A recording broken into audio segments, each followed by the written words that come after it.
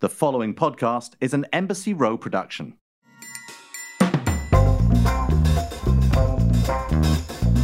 Welcome to another episode of the Shaken and Stirred Show. I'm Nigel Barker in the Hamptons in New York, although apparently it looks like I'm in a prison cell and I am actually wearing bright orange. So, I try to tell Tom that orange is the new black, but he's not having it, people. Tom, how are you and where are you?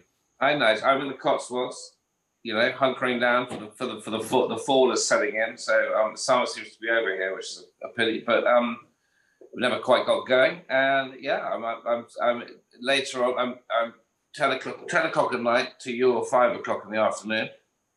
So 5 o'clock somewhere. I do love the weather update we get from Tom every single time we speak to him on the podcast. Basically, this is what English people do. The very first thing they do when they say hello to anybody at any point is discuss the weather. I mean, it's actually like a national pastime.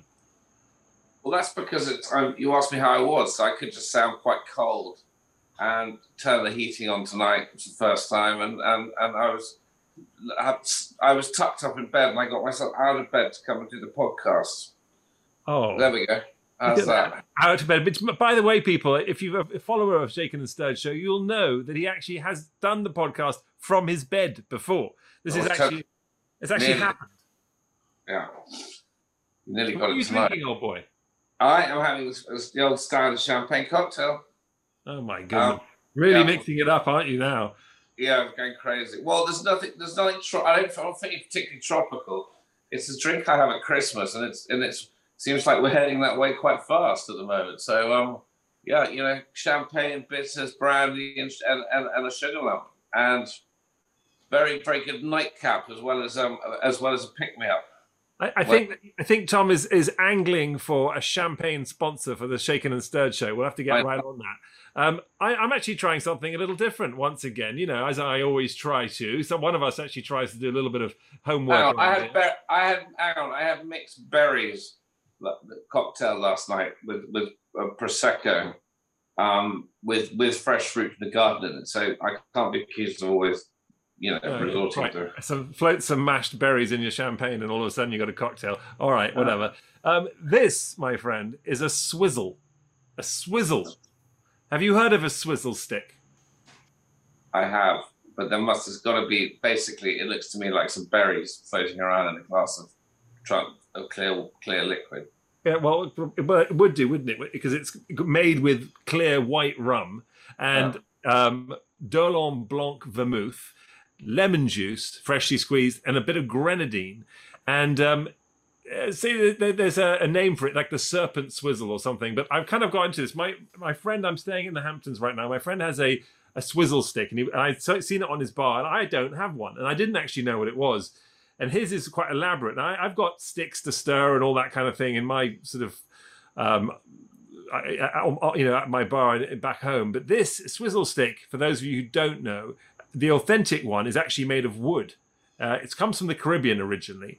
And it's sort of a piece of wood that's sort of cut in multiple ways at the very bottom, and it splays out almost like a broomstick. And you stick it in your drink and you sort of swizzle it, you twist it really fast between your fingers, and it sort of froths and mixes the drink up. And very, very popular and common in the Caribbean. I actually use one which he had, which is metal, which is completely different. And it kind of has this sort of wire bottom that sticks out in many different ways, thrays out. And I sort of mixed this up. So, hey, it's a little different, a little, Caribbean touch. And I thought, I'm feeling hot and summery. It's 85 degrees here, unlike your freezing weather. I'm wearing T-shirts still. And, we have a hurricane about to hit us by all accounts. So, we do. Cheers, my friend. Yes. Boom. Fantastic. Absolutely delicious as well, which, I'm not necessarily a huge fan of rum, which is a funny thing because it's such a popular drink, but it's becoming more and more popular. It seems that rum is the new tequila, which, considering rum's been around forever, seems almost impossible. But before we get to our fabulous guest, I got a bit of booze news for you. Some interesting booze news. Now, birthdays. Who doesn't love a birthday? I've always fond of celebrating my own birthday. I love a good birthday party, and I grew up as Tom did in the UK, in England, and when you turn 100, in England, it's a big deal. I don't know about, everywhere else in the world, but growing up in England, when you turn 100, you get a letter from the Queen. That's right, an actual letter from the Queen. And that's a sort of one of those sort of statements, comments that you I don't know about you, Tom, but I grew up with people mentioning it, talking about it. Oh, this person's reached 100. She got a letter from the Queen, and it was always quite a thing. Well, in Switzerland, they do something different. When you turn 100, they give you alcohol. They send you wine. And in fact, there is one district, and they call them cantons in Switzerland. And the name of this place is called Freiburg. And in Freiburg, when you turn 100, when you have centenarian status, they send you 100 bottles of wine. One for every year of your life, which is kind of fantastic. Now, apparently, you don't have to take the wine. You can opt to have which I can imagine no one opts to have, but some sort of armchair. There is apparently either you get 100 bottles of wine or you get an armchair. And I can imagine all these old biddies going, "Ooh, I fancy an armchair. I wouldn't mind sitting back in my armchair, putting my legs up." Or they're like, "I'll have 100 bottles of wine, and I'm gonna, basically they drink the 100 bottles of wine. They're probably not going to see the 101st year, what I can imagine." Floor with your legs up. You certainly would be. But anyway, regardless of any of that, with 100 bottles of wine, you know that they don't have to buy any alcohol for their birthday party. So there you go. Sweet little bit of booze news this week. And our guest today is a household name in the fashion industry, known for creating elegant yet rebellious, sophisticated yet sexy designs for women and home. Please welcome the talented and brilliant and my friend, Nicole Miller. Nicole, how are you? Oh, I'm great. Great to see you. So lovely to see you. We just established that you were actually in New York City, not in Sag Harbor, where you sometimes reside in the summer. And it looks quite eclectic behind you. You've got a bunch of colors, lots of pictures, lots of stuff. Well, is this your office? Actually, we moved. I think you were at my previous office, which was on the 20th floor. We moved down to the 3rd floor, which is great. I love it being, closer to the street level.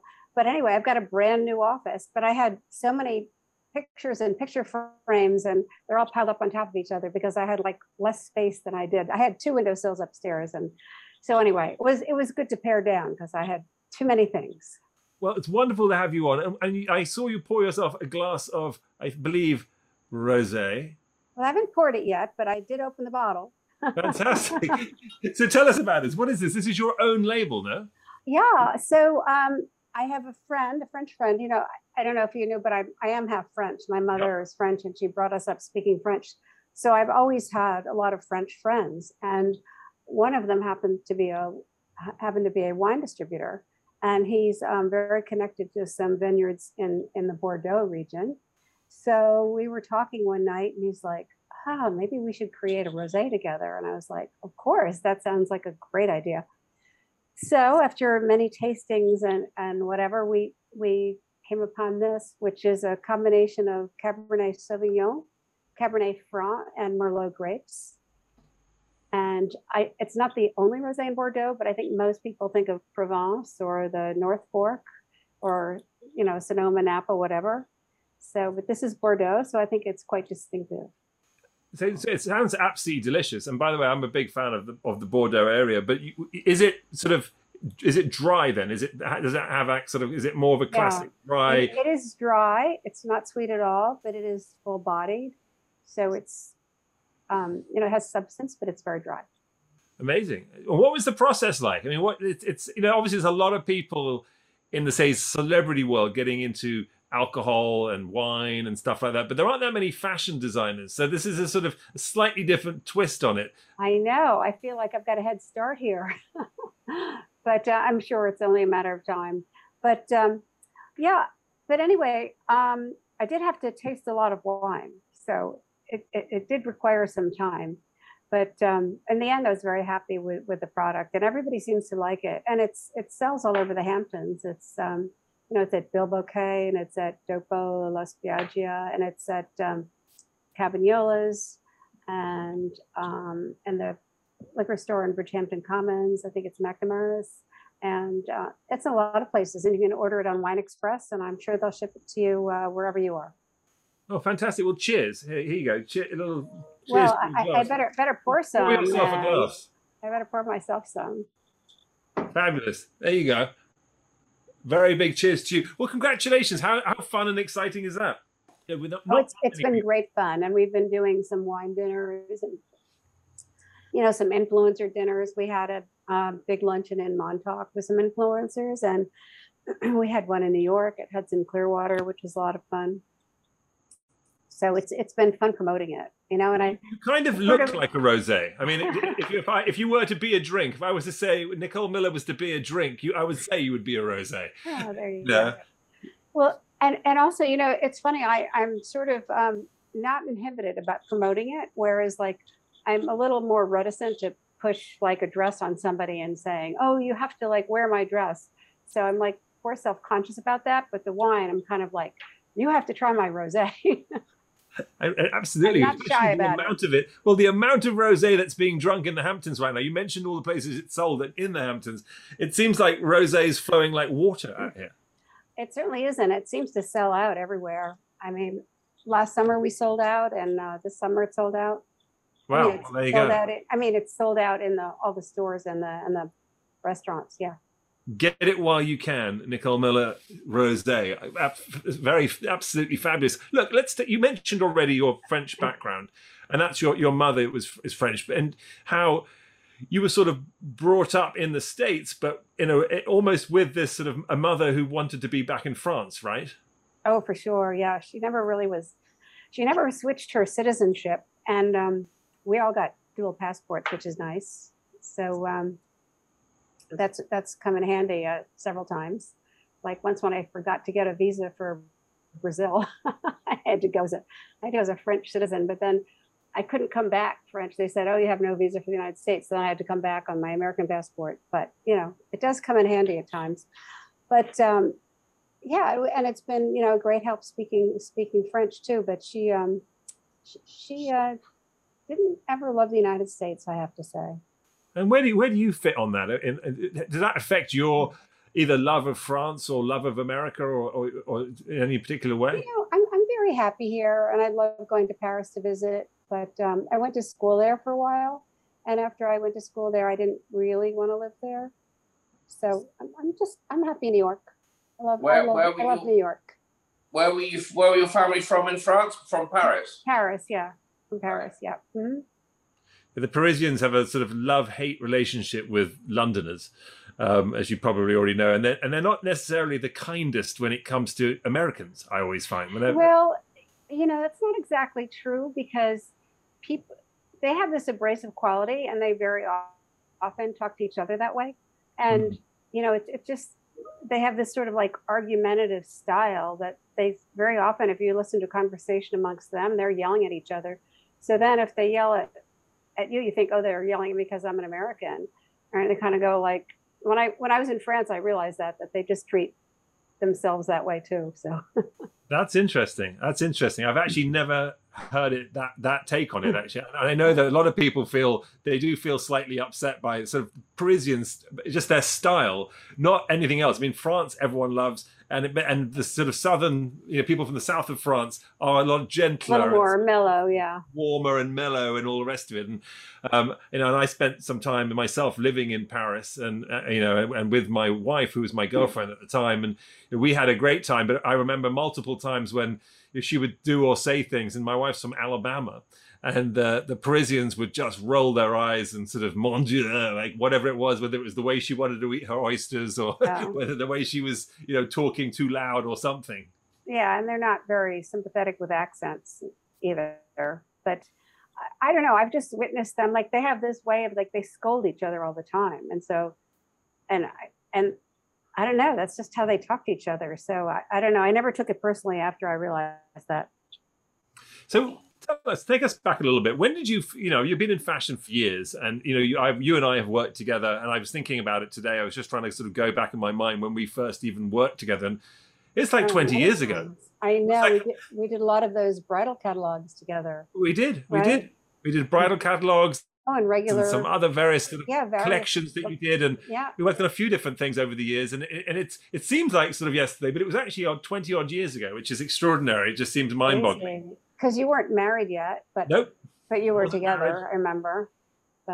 And you have a couple of kids now, right? We've got a couple of kids, and a lot of different things have happened since then. You know, back then, this is, you know, pre America's Next Top Model. This is pre any of that stuff. You and I just working together as a fashion photographer and a designer, and just life and meeting each other. And it's been such a fun ride for me. To obviously, that was an honor to work with you then. But then since then, to sort of have gone to your shows, to have seen you in action backstage. Right. We've stayed in touch. Yeah. We have absolutely stayed in touch. It's been quite a trip. So I was curious, you know, because I've never really asked you this, but when did you first know that you wanted to be in fashion? Because it's quite an unusual sort of career choice, really. And for I'd love to know. Everybody's in fashion now. They are now. But no, when I grew up, I mean, my mother always had the French fashion magazines coming to the house, you know, and we lived in Massachusetts, so there was nothing very fashionable about Massachusetts. But we, you know, I always got Marie Claire, and you know, so I lived for all those magazines, which were great. Anyway, so I was always like obsessed, and you know, and I thought, oh, gee, I'd love to model. But then when I stopped growing at 5'4", I gave up on that idea. So. So it was fashion. That was it, though. Was it that or nothing? I was like, else? Oh, I've got to rethink my plan here. But I always was obsessed with clothes, so I started making my own clothes in high school, and so I always made a lot of like fun stuff, and you know, I would buy patterns and change them, and so I had all kinds of cool stuff.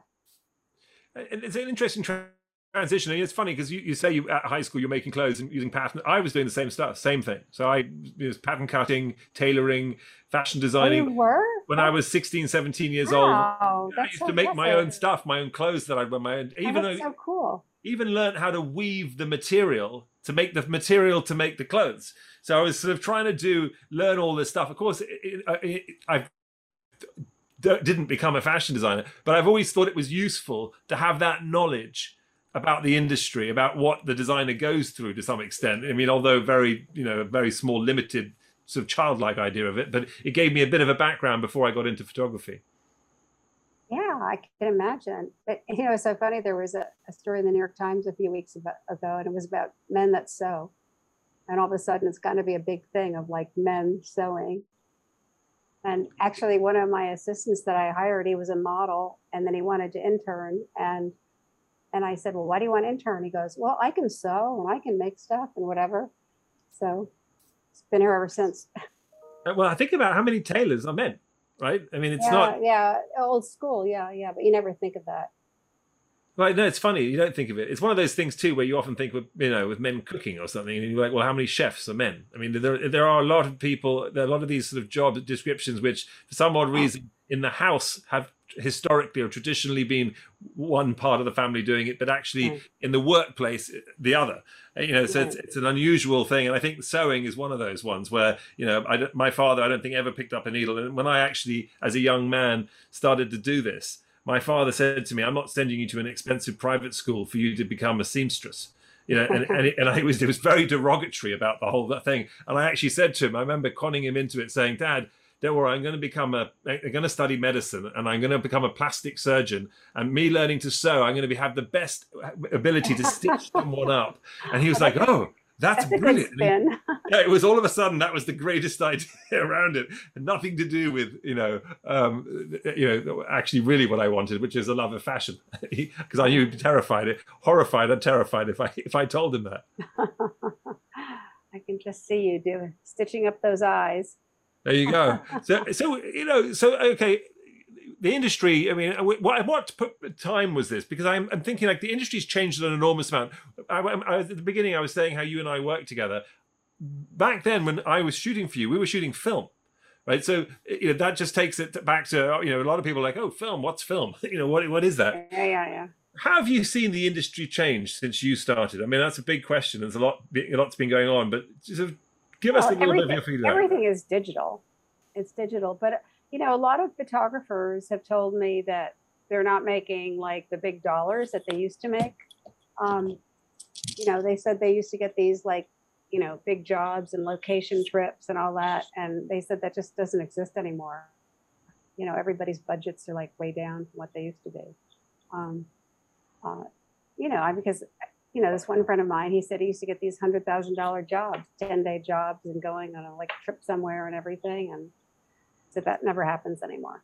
Is that because there's more competition, or is that because it's kind of less printed? No, I think it's there's more competition, but everybody seems to be able to, you know, command. You know, they want to pay what they want to pay, and that's it. And I think it's just there's I don't know, somehow the photographers had more control, and now it seems like the people that are hiring the photographers have more control. And the influencers as well, right? So it's often to do with who's in the picture, right? Because, you know, these days with marketing, whereas before traditionally a photographer would shoot for a magazine or a billboard, you know, these photographs, you know, now are getting more, you know, the clients or the people hiring are getting more bang for their buck through social media. So they're like, well, you know, I don't need to pay for a magazine ad, or so I'm paying for social media. Right. So therefore I'll go directly to the influencer, who is a sort of slash model slash photographer shoot themselves kind of gig. And it's a very different kind of vibe. And even if they're hiring a photographer, you know, it becomes less about that person and more about where their picture will end up. So, you know, it is a hard one. There are obviously a lot of great photographers out there who also have big social media followings. And so those guys, I think, command more money and have done better for themselves. But they've had to understand how to market themselves almost like a model or a celebrity themselves, which is unusual for a photographer who's normally behind the scenes. Yeah, it's true. I mean, well, everything is marketing these days. You know, I mean, everything. Like an artist has to market themselves. You know, everybody with the biggest personality seems to get ahead of the game. It's the squeaky wheel. I mean, you know, you're someone who has always been, just on that note, I mean, you're one of the most charming people I've ever met. You're so consistent. You're so friendly. You're always this sort of, you've really appeared to me to be, haven't changed in 20, 30 years as far as I can see. But we met when I was 10, right? Right. Well, clearly. And it's, you know, but it's, I feel that, you know, you are very calm. You seem to be very, you know, like you don't ever seem to be overly over the top diva dramatic like some fashion designers can be. Well, you know, I mean, the thing is, I try not to get rattled. And tomorrow, you know, we're not doing like live runway show. We're doing our presentation tomorrow, and we're shooting our presentation. And I mean, everybody else seems to like have these like panics about things. I mean, like a lot of things didn't show up that we anticipated were going to show up, and like shoes in certain sizes, and you know, a lot of things sort of. But you know, you just end up you make it work. You make it work, and you know, I don't tear my hair out over it, because you know, we just sort of fix the problem. I mean, one year, the shoes didn't show up at all. It was the craziest thing. Fortunately, it was winter, so you can kind of hide things under pants and that kind of thing. But we were getting the shoes made in Italy, and I don't know what this assistant of mine did, what she communicated with them, but the day before the runway show, or 2 days before, this box shows up like this big, and there's 3 left shoes in it. And that's it. And they were just like, they were corrections of the prototypes. And they're like, oh, we didn't realize you needed the shoes. So I'm sure my assistant like messed up on that one. But what how'd you make that work? That's really, you know, we found some boots that we had never used. So we had like 8 pairs of black boots we'd never used. And we went on some website and found some, I know who they were. You remember Jean-Michel Casabat? Yeah. We found some Jean-Michel Casabat boots, which were black with no, you know, buckles, nothing on it, plain black boots. And we got those for the balance. And we did the whole show with these like plain black boots and my pairs that I had left over. So it worked out. And, you know, fall, you've got long pants, covers things up. You've got a long coat. It just sort of, it just ended up working fine. But Nicole, just think, like, you could have made history. You could have sent models down the runway hopping on one left foot. And people would have been like, it's genius. Yeah, and a size 6. A size 6 left foot. Wow, that is Another little quite sip. something for sure. You know, I got a funny story myself about something like that. I back in the day, I used to work as a model. This is a very long time ago, late 80s, early 90s, probably, for a company which I don't think even exists anymore. Italian company called Basile. Do you remember Basile? Basile. Yeah. I think I had something from them. They had some women's too, didn't they? Yeah, they did. They did men's and women's. And I had shot their campaign. I was the model in their campaign. And then they had asked me to walk the runway for them. And I'd had this fitting.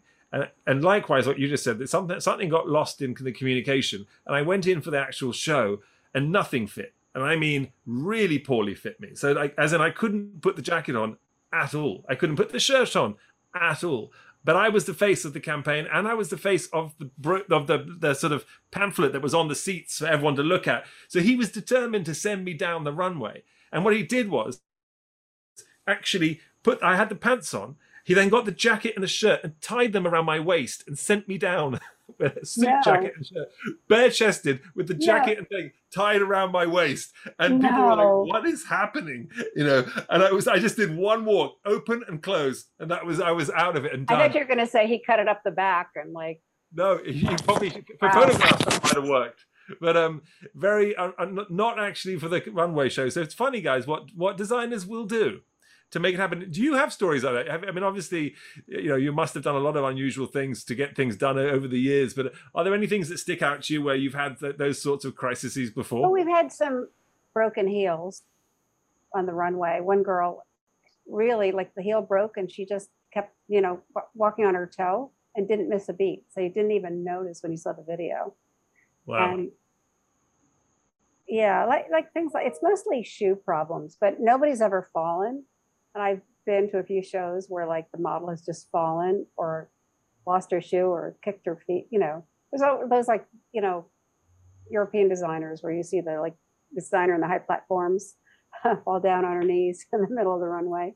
I don't remember the Vivienne Westwood moments. Maybe, yeah, maybe it was her. But anyway, we've all had our like disasters. I mean, I've had the music get stuck a couple of times, and once the music got stuck, once there was a power failure, things like that. The music, that's an important part. That's an interesting part. Do you play a large role in picking the music yourself, or do you just work with someone who does it for you? No, I mean, well, in the old days, we'd always go meet with a DJ and play all this kind of music, and we'd pick out, and like sometimes on our own, like my staff and I would find music on our own too and mix it in and whatever. But the last 3 seasons, because it's all been presentation, we just ends up being like one song, you know, so it's not like we're, you know, it's not like the whole runway thing and all those songs. And then a lot of times when they replay it, they have to put in like some fake music. I don't know, you know, because rights. And you have like all this great music that on your runway show. And then you see them playing it again, and it's got like elevator music on it. And you're like, what? Oh, wow. Yeah, the rights to the music for putting it on Instagram and social. Crazy, right? But everybody seems to have it on their Instagram. Like Instagram has got a lot of music. So I don't know how that works out. Is it all back to normal this year? Are you doing your runway shows and all of that this year? No, it's presentation. We're doing presentation again. We're I mean, and we're only having like 3 editors come to the presentation, and we're shooting it tomorrow at Spring Studios. So no audience then, it's literally just you're shooting just 3 editors coming, and we're just shooting everything, and then we're gonna edit everything on site, and then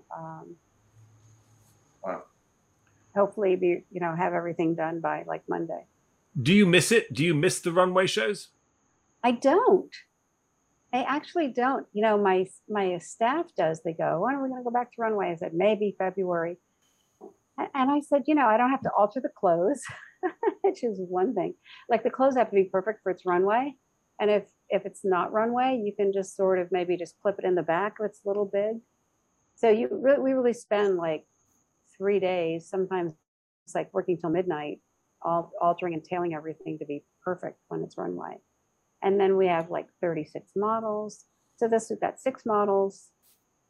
And, you know, we adjusted everything pretty much. I mean, hem-wise, got all the lengths right. But if the strap is a little long, we'll just sort of probably clip it, or if it's a little big in the waist, we clip it. It's amazing, really. It's one of those changes where it's sort of sad from the romantic, nostalgic side sort of standpoint, but from a economic and sort of practical side, the presentation with the video and all the rest of it is far more sensible. I mean, you can, really edit it to show how you want it. You can light it.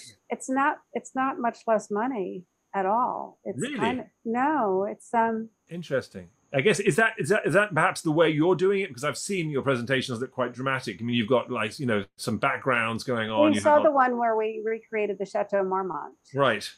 So when we recreated that in our showroom, and it was so realistic. Everybody thought we were in LA.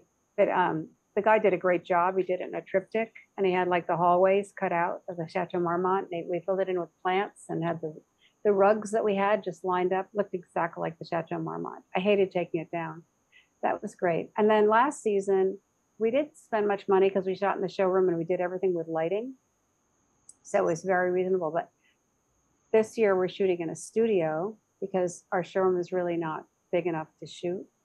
So we're shooting in a studio. So that's an extra expense. And, we need to get to hair and makeup and the models and, the backgrounds and stuff. This shoot got to be kind of expensive. It all added up, yeah.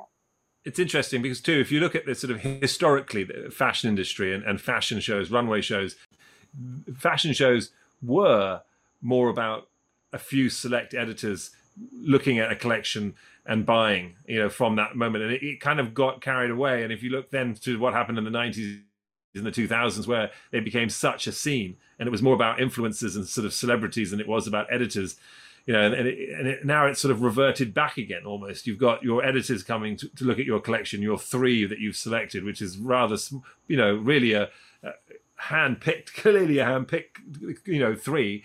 And then, of course, you release it for the public to look at. It's sort of almost going back in time, wouldn't you say? The influencer thing is, I don't know. It's very curious to me because, even though I think these girls are great and everything, it just never seems you don't really seem to get the bang for your buck. Even like they post your outfit, could be an incredible outfit, great picture, great likes. It just doesn't really seem to, I don't know, move the needle that much. I mean, we always, we put something on Beyonce, and then the website would go wild and you'd be selling a ton of stuff or everybody would want what Beyonce had on. And I never see that kind of movement from an influencer that I would with a celebrity. Like, when Angelina Jolie had that dress on, I mean, we just sold hundreds of them. So is that something you look for still? Are you still addressing certain celebrities and stuff like that? We're sort of kind of refocusing on that, because it seems like the past few years, everybody was like influencer and spending money on influencers and you have to do that. But I think we really sort of neglected our, celebrity outreach for a bit. And so I think we're sort of revisiting that. What's the design process like for you? Well, I usually start with some, I don't know, obscure idea or something I saw. And, from there I develop like a color story and then work with my designer here to do prints. So we come up with like a print concept and then we design some prints. And then from then we sort of it's a whole evolution. We just sort of get this kind of vision and maybe get some pictures of who we feel our iconic person is. And just an evolution. It moves from one thing to the next. But, it usually starts with like the germ of like one idea. Like I see a picture or an idea, or I see a girl, or I see a movie or a painting. And it's like one thing that kind of sends me in a direction. And, every once in a while there's a year where I didn't get excited about anything. So I'm like, what am I going to do? What am I going to do? And somehow we always pull it out of the hat somehow. Do you ever see a person? I mean, is there ever, going back to the celebrity thing and dressing the celebrities, do you ever see somebody, in the celebrity world, or whether they're a film or music or whatever, And you said, do you ever get that thing of, well, I really love to dress them, and then actually go out to make something around them and get them get them as the end, wearing the end product? Does it ever happen that way around? It's usually happened the other way around. And I remember, Joss Stone. I love Joss Stone, and I was like obsessed with her, and I was like, oh my God, I really want to dress her. So one night I'm watching some video music awards. I don't remember which award show it was. And she has won. So she's up on stage, and I'm like, oh my God, I would just love to dress Joss Stone. It was just my dream to dress Joss Stone. And then I look closer and closer and closer. She's wearing my dress. Oh, wow. And I had no idea. And we had sent it to LA or something, or maybe it was in New York, but the stylist had been looking for clothes and sent her them as a possibility. And that's what she picked, but we didn't know she had picked that. That's quite satisfying. So that was great. That's and then crazy. she wore a bunch of my stuff that year. She wore some, so for like every big thing she did, she wore like my dresses that year. I was going to say those collaborations are often, and again, I know it depends on what happens, but I've heard of designers having to pay a lot of money for certain stars and celebrities to wear their outfits to these award shows. Well, and I think European companies do Right. pay a lot. Like all those big couture houses pay everybody a lot. But I made a lot of custom stuff for Kelsey Ballerini. You know who she is. She's sort of like a, successful country western star. Mm-hmm. And I made stuff for Sheryl Crow in the past. So I guess a lot of musicians, but I used to try and do like the Golden Globes and all the awards shows in LA. And I can't tell you, like you spend so much time doing sketches, and you do sketches and whatever, and do sketches for this person and that person, and then, oh, she wants this dress and that dress. And so you turn your office upside down and your sewing room upside down and make everybody crazy. And you make these dresses, and then like, maybe one person wears it, maybe they don't, whatever. It's just, I prefer, like, these are the clothes we made. If you like them, wear them. If you don't like them, we could make it for you like in a different color, but I'm less about making custom stuff because, they very often ask 10 other people to make them custom stuff at the same time. So who's the next, who's your next Joss Stone? Oh, I don't know, maybe Casey Musgraves. Right. Okay. It's pretty cute, right? Yeah. He has great style.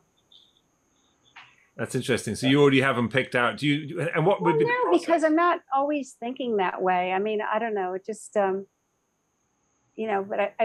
she dresses pretty cool. I think she's really an interesting. Yeah, but you can see people who style you like and think my clothes would look great on them, and like you did with the Joss Stone thing. So she's just an example of someone you'd love to dress. And the chances are, next time you see an award ceremony again, you'll be. It's my dress. Stranger things have happened. You mentioned it earlier, but you were sort of talking about, keeping things within a certain look and brand for Nicole Miller. How do you do that? Because if you look at your collections, and I was breezing through your website again today, just knowing that you were coming on and looking at your collections, and they although completely modern and for their moment and for their time now, but they also reminded me of things that I shot from several years ago, and it's this consistency in brand, so when someone sees one of your outfits, they know it's a Nicole Miller. What is the secret to that? How do you create that consistency? Well, I think sometimes that's, you can be the victim of your own success, because if you keep doing like what's successful and then that's all you're doing, then people get bored with it. So, and I feel like, I don't know, I try to change things up, but then a lot of times people want me to go back to like, oh, make this dress again. I'm like, do I really have to make this dress again? So, I mean, I have dresses that just don't stop selling. Right, the classics, the sort of your classic dress that people just want that Nicole. That's what the Nicole Miller brand is built on, right? Well, not necessarily, but it's just that somehow that some things you just can't stop making because they always keep wanting it, and I kind of go like, oh, do we still have to keep making it? Your actual I guess, logo is your autograph, right? It's your signature. Yeah. I mean, it's a very distinctive look and everything else. At what point did you write it down and someone just thought, God, your autograph is you have a great signature. Let's use that. What was that moment like where you picked it? Oh, well, actually, I did change it. Well, when we first opened the business, somebody just said, "Oh, write your name 5 times." So I wrote my name 5 times, and they said, "Pick your favorite." So I picked my favorite, and they said, "Oh, that's going to be our new label." So I was like, "Okay." And then I realized the more I signed my name, I got more like thin and streamlined, and it just, I don't know, I think got more sophisticated. And so at one point I said I want to change my label because, I mean, it's the same logo, but before it was more up and down, and now it's like more longer and thin. I wish I had an old one to show you, but the old one was kind of like that. But it's the same signature, the same N, the same L's, the same R's. Nicole, it's been a real pleasure having you on Shaken and Stir. Before we let you go, I'd love to kind of jump in. We have something called Last Orders, which is a pretty easy, fast action set of questions just to wrap us up. I'm going to start with an easy one here. One fabric or material that you would never use and why? I guess, I mean, I don't like poly Georgette. Poly Georgette, what is that? It's just a polyester Georgette, but it's always like slimy. And I guess I mean poly chiffon. Poly chiffon is really dreadful.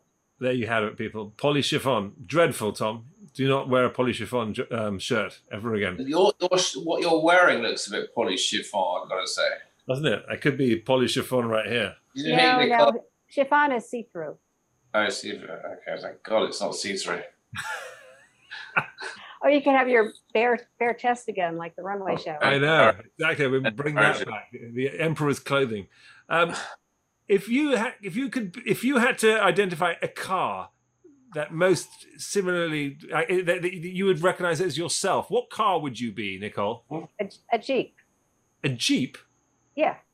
That was a quick answer. A Jeep. Why a Jeep? Actually, I like my stick shift Jeep. It's my favorite car. Wow. Okay, there you go.